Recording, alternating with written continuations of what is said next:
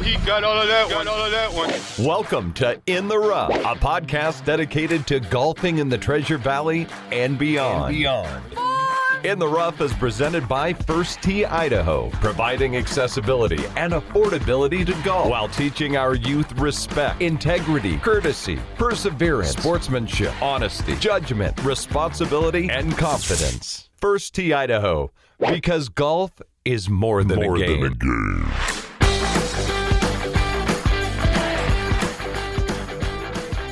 Well, welcome. It's already time again for another episode of In the Rough, brought to you by First Tee Idaho. I'm Corey Michaels, along with Executive Director of First Tee Idaho, Mr. Nick Blasius. How you doing, brother? I'm doing fantastic, Corey. Thanks for having us back. Well, as soon as Mother Nature quits being so squirrely, it's getting into, some prime golf time coming up here.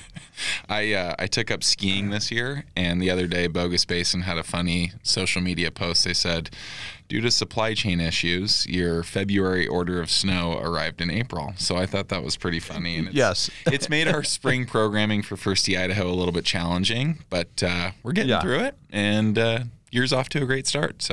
Okay, so what is going on with First Tee right now? So we kicked off our spring programming first week of April. And as I've mentioned in the past on the podcast, we transitioned to age-based programming this year, which has been exciting and new and different. In the past, First Tee was always experience-based. Yes. So you'd have a 7-year-old and a 14-year-old in the same class sometimes. And I think that was a little bit of a challenge for us and how we tried to communicate our core values and, provide the life skills portion of our classes. And so going to age-based now has been super positive. We're getting a lot more teenagers involved in the program, which is great. Katie McKelvey, our program director, and I yesterday were looking at numbers for the spring. And, last year we had about 210 kids, and this year we were at 265. So it's fun to see that growth just in 1 year, and I think it all has to do with switching to age-based programming. Yeah, well, that's awesome, man. Yeah. I know it was something you've talked about for a while, but now actually implementing it, I'm glad it's going as well as it is. Yeah, First Tee nationally, they wanted to make sure every chapter was doing it by spring of 2023, and as soon as we got the opportunity, Katie and I were like, let's do it now. Let's run with it. Yeah. So we've got a lot of fun fundraising events planned for this year, and just excited for another big year. All right. And who do we have with us today? Today we have a very special friend to me, a friend to junior golf in Idaho. Her name is Miss Callie Hipp. Callie is one of the top female golfers that have come out of Idaho in the last 20 years. Amazing. Had a great collegiate career at University of Oregon, which we're going to dive into a little bit. But Callie, thank you so much for being here. Yeah, Nick, thanks for having me. I'm really excited. So what are we talking about today? It's our pleasure. So first of all, let's just dive right in. Give us some background on how you got started in golf. Sure. I grew up in Caldwell, Idaho, so about 30 minutes west of Boise. And my dad had always played growing up, which stemmed from my grandpa playing all the time over in Ontario. And I just kind of got into it at a young age, I would say 7, kind of riding the cart, drinking the Sprite, driving the cart, and, just having that experience, I think, kind of gave me the itch. And then I think around age 12 is when I really was like, okay, I want to do this, and I want to start playing a lot, start taking some lessons. And it just kind of took off from there. I think I saw a little bit of success and had fun with it, and, enjoyed the kids that I was meeting and playing with, and then got into high school golf and kind of started on that junior tour of qualifying for different national events. So I'd be gone for most of the summer, which was pretty cool, kind of traveling all over. And then eventually got a scholarship and played in school. That's awesome. So at what age, going back, you said age 12 is when you really kind of got that itch. Is that when you started playing competitive golf and the IJGA events around? Yeah. So when I was 10, I probably started taking some lessons and was doing the local clinics, kids clinics, you know, at the courses. And then it was more so when I was 12 when I started playing in the IGA junior golf events. So what specifically about golf like really grabbed you? I think other than the Sprite and Snickers at the turn. Yeah. I think just the overall kind of vibe that golf has, the people that are involved in the game and like to play the game. You know, I think just the overall experience, getting to kind of go around to different locations each week and playing and meeting new friends. You know, I think for me, a lot of it was the friendships that you gain from the sport. You're totally right. It's such a cool network. And I mean, a good example of that, the friendships, right? I was watching the Masters last weekend, and on the final hole on Sunday, Rory McIlroy holes out from the bunker, and then Colin Morikawa does it right after him, and they celebrated together. And it was just such a cool moment. Yes. You know? Yeah.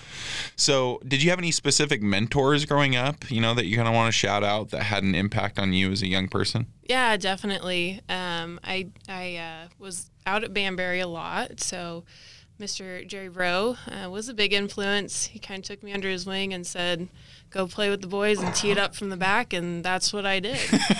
And that's what made me good, you know, and you just had to have that confidence, you know, as a young girl to just say, yeah, this is what I'm going to do, and I'm going to go do it, and I'm going to have fun, you know, whether I can make it across the ditch on number one at Banbury or not from the back tee, like I'm just going to go and do it. And he was a big part of, you know, kind of pushing me.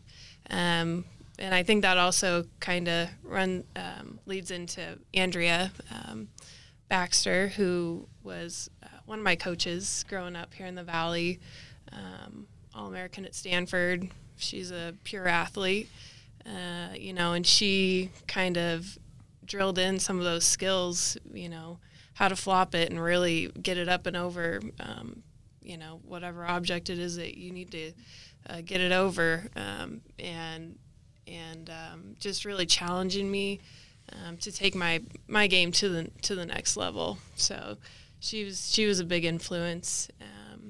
Yeah, and then I think when I got into school and into college, my college coach, Rhea Scott, was also great. She was awesome. So just all three really great influences to be around to, you know, really take you to the next level and enjoy it at the same time. Yeah, good mentors that made you love the game and kind of instilled that passion a little bit more. Mm-hmm. Did you play any other sports growing up? I skied a lot in the winter. Nice. And other than that, I mean, I primarily just skied in the winter and played golf in the summer, and that took up my whole year, and I enjoyed it. I kind of competitively skied a little bit when I was younger, you know, around that 10, 11, 12 age range, and that was when I said, yeah, I don't think I want to break my leg skiing anymore. I think maybe I'll just stick to, you know, doing competitive golf. But I think that skiing in the winter, having that dynamic and that break, really kind of kept me fresh when I went into spring playing golf, you know. And then also I think it helped kind of build up my base strength. Yeah, totally. And with your, you know, your core and your legs. And I think that attributed to me being a really strong player, and being able to really hit it as far as I can. Yeah. So that kind of goes into my next question. I mean, it's so popular nowadays for kids to become so one sport centric, right? How important do you think it is, and, you know, tell the listeners, for your kids to play multiple sports? I think it's so important to have those different experiences and to exercise your body and your brain in different ways, because it makes you more well-rounded, and when you go to, you know, play whatever sport it is, you know, you're focused on, like if you're, you know, playing basketball, like what your shot is like, and when you get into golf, then you're more focused on like, okay, well, what are my positions like in my swing, you know? And it really, I think more so than your body, is it trains your mind and exercises your brain to do different things, and experience different things, and it gives you a different perspective, you know, when you hop into those different sports. So like, okay, well, I was kind of doing this with this sport, and maybe I can integrate it somehow into this other sport, and it can make you better. Totally. You're spot on. I one of the girls I work with who's at Wazoo right now, you know, she's never played golf as a year-round thing. And so I told her, I was like, it's important for you this winter to actually, this last winter, to take a little time to yourself, because you've never done that before. And that's what you've always been accustomed to. So you need to continue on that path. Yeah. I mean, and when I was in school, I mean, I can say that I was definitely burnt out like 2 times when I was playing college golf, just because you play so much. Yeah. You know, and up until that point in my life, like I definitely, it's like I played a lot, but when you're traveling and then, you know, going to practice, and then you just don't get a break. And in the winter, you know, you still need to practice because you got to stay up on it. So. Yeah. It's a challenge. So talking about college then, so you obviously landed on University of Oregon, but were there any other colleges that recruited you to come play? Yeah. Aside from Oregon, I mean, 6 or 7 other strong candidates that I'd had offers from. But it kind of came down to, at the end of the day, either at Wake Forest, which was Arnold Palmer's alma mater, or Oregon. And so it kind of came down to those 2. And some days I kind of say, wow, I wish I would have played at Wake Forest. But then I always kind of reflect on what my experience was like at Oregon. And I think I totally made the right decision. Yeah. So what were some of those reasons why you decided on University of Oregon?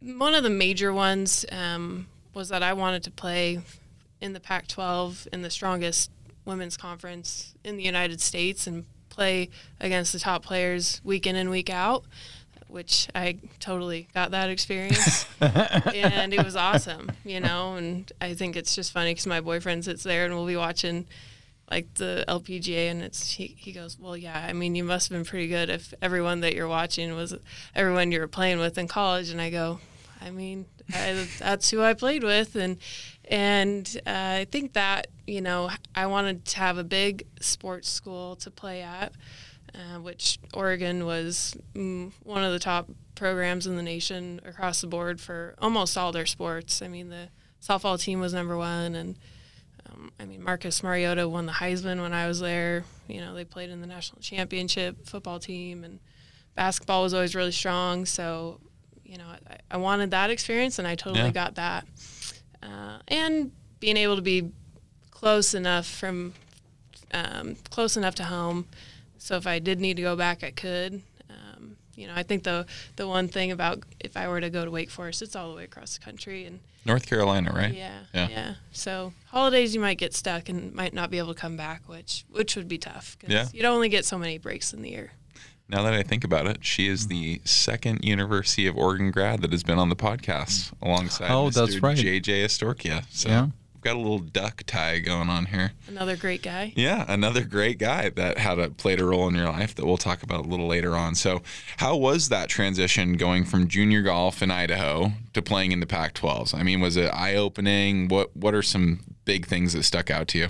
I mean, I knew I was ready for it. You know, I was ready to take that next step and play at that stage, play at that level. I don't think anything really surprised me other than, you know, you were doing a lot every day, every hour, every week, you know, and you had a responsibility to represent your team and, you know, compete for your school and, you know, make sure you're, you know, getting your grades, you know, keeping those up and being successful at all levels. 'Cause, you know, it's like you're playing to kind of get your school paid for. It's like, you know, that was important. Yeah. And I did it all, and I'm very thankful for it. And it totally shaped who I am as a person today. Yeah, you know? It really sets you up for life, right? Yeah. Learning how to balance all those things. And so what were some highlights from your experiences in Eugene? Playing golf or just living in Eugene, Oregon? I would say, you know, experiencing all the sports culture there. You know, you meet Phil Knight. No big deal. No big deal. I was actually at a football game last fall, and I'm in the lobby of our hotel at like 6 a.m, and here comes, you know, this guy in his black sports jacket coming down to find a cup of coffee in town, and it was Phil. So he just hangs out. It's his hangout. He loves Eugene. He loves the University of Oregon. So, that was cool.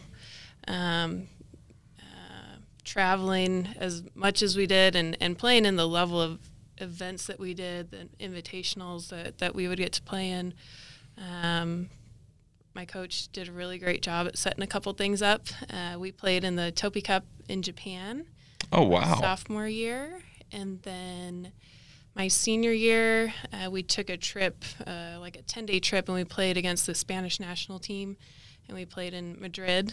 That is so cool. For about a week, and went around and saw Paris and Barcelona. So it was pretty cool.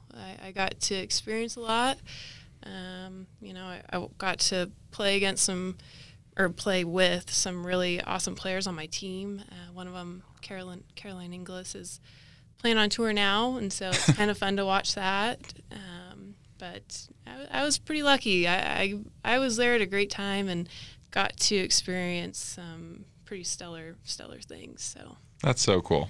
So, Corey, do you have some? Oh no, I was just that's sounds like a pretty good 4 years. Yeah. No question. And we played in the NCAAs, I think, every year. So I think this year the women's team's been ranked number 2 or 3 in the nation. I think when I was in school, the highest they'd ever been ranked was 14th, and we kind of set that. So I think it was kind of their first or second kind of wave of a really strong team, and now it's just really progressed from there, and it's awesome. That's so cool. So you've got to be proud of being a part of that. Yeah. So life after college now, was there any thought to playing professionally? I got done. I thought about it. I mean, you think about it all through when you're in college. It's like, okay, am I going to do this? Am I not going to do it? And I think it ultimately came down to I wanted to still enjoy the sport. And as much as I wanted to and probably could have played at that next level, I think it could have been a lot for me. I think it might have been too much. Playing on tour, I think, would have been maybe just not quite my cup of tea. So, and I think I had to just decide. Everyone has to kind of decide that for themselves once you're at that stage. And there's some that do go on and play or try to play, and there's others that just say, okay, this is my other route, and this is what I'm going to do. Because what's the NCAA slogan? It's like 99% of student athletes will become professional in something else, and that's so true. It's like, go to school, get your degree, give yourself the option. Give yourself the option. Set yourself up for that option, and then when it comes to it, and you want to make that decision, it's you have the option to choose. So what was your option? What are you doing now? So now I'm working for a company called AgriBeef. So beef production company here in Boise. I am one of a couple people that manage the inventory for all of our online sales at SnakeRiverFarms.com. Mm-hmm. So we sell American Wagyu beef and our standard Angus beef product. So it's pretty fun environment, exciting. Yep, had a couple of the tenderloins for my anniversary from Snake River Farms that we cooked up. Beautiful. Yeah. Beautiful Delicious. stuff. Yes. It's the best, I mean, it's been fun to just kind of work with such a dynamic group at that company, and they're real go-getters and kind of changing the game in the beef production world. So they're top notch. So playing golf, growing up, being around golf your entire life, how has that positively impacted your life in the business world? I think it's made such an impact. I mean, I think just the confidence, the baseline of confidence that you have kind of coming out of all the experiences and challenges that you've overcome, and it's like, okay, well, I did that, so I can probably do this. It's not a matter of if you can or can't. It's just if you want to set your mindset to do that. And I think I was a little bit hesitant to be working and doing an MBA, but I dove in this year and I've started it, and I was like, I can do this. It's like there's gonna be some long days and and you just have to dedicate to it. If you want to get something done, you just have to dedicate yourself to it. I would love to be a fly on the wall when Callie takes out some guys to go play golf for Agrabee for business or something. And then on the first hole, she goes, no, I'll just play from the same tees as you guys, and probably blows it 40 yards past them. So kind of my next question was, and this is how I got to know Callie pretty well, is we both got involved with the Idaho Junior Golf Foundation, and we were on the board together, and she eventually became the board president. And how did it feel to, give back to the community so quickly after your college experience and, get involved with giving back to the junior golf community that helped propel you to University of Oregon? Yeah, it was awesome. I mean, JJ, was one of the individuals that was running it at that time, and he kind of brought both Nick and I in and said, hey, let's, you guys kind of start doing some of this, start helping. And they do a yearly auction where they raise money to help kids play in tournaments, get equipment that maybe didn't necessarily have that opportunity to. And they also have a scholarship program set up. So if you've played in the IGA at any time, you had good status, and you want to apply for our scholarship going into college, you're welcome to. And, and that was one of the scholarships that I took into school, which anything helps, anything and everything helps, right? And so I think it was really cool watching the progression. I mean, I remember when I was young and Joe Millay was running the show, which he still does. I mean, we all know that. And it was out at Eagle Hills, and it'd probably be 50, 60 people. It'd be pretty small. But it's like just seeing the progression that it's had, going from Eagle Hills to the Zions Bank building to now at Jump, where we can support, 250 people in a room. That's a big deal. I mean, it's awesome to see how they're able to give back and the partnership, that they have with the IGA, and I think one of the big initiatives when I was on the board was, we have what's called the Girls Junior America's Cup or the Boys Junior America's Cup that comes around to your state once every 18 years. And the girls was this last year, and I said, hey, let's, put away like $20,000 for them to use to make it a great experience for these kids coming to Idaho, from all over the West Coast, from Canada to Mexico. So, being able to do that, see the results that come from it, and how it helps kids in our community and families in our community, take their kids to the next level, whether that's just playing in weekly tournaments or, going to college and being able to put that money toward college tuition. Yeah.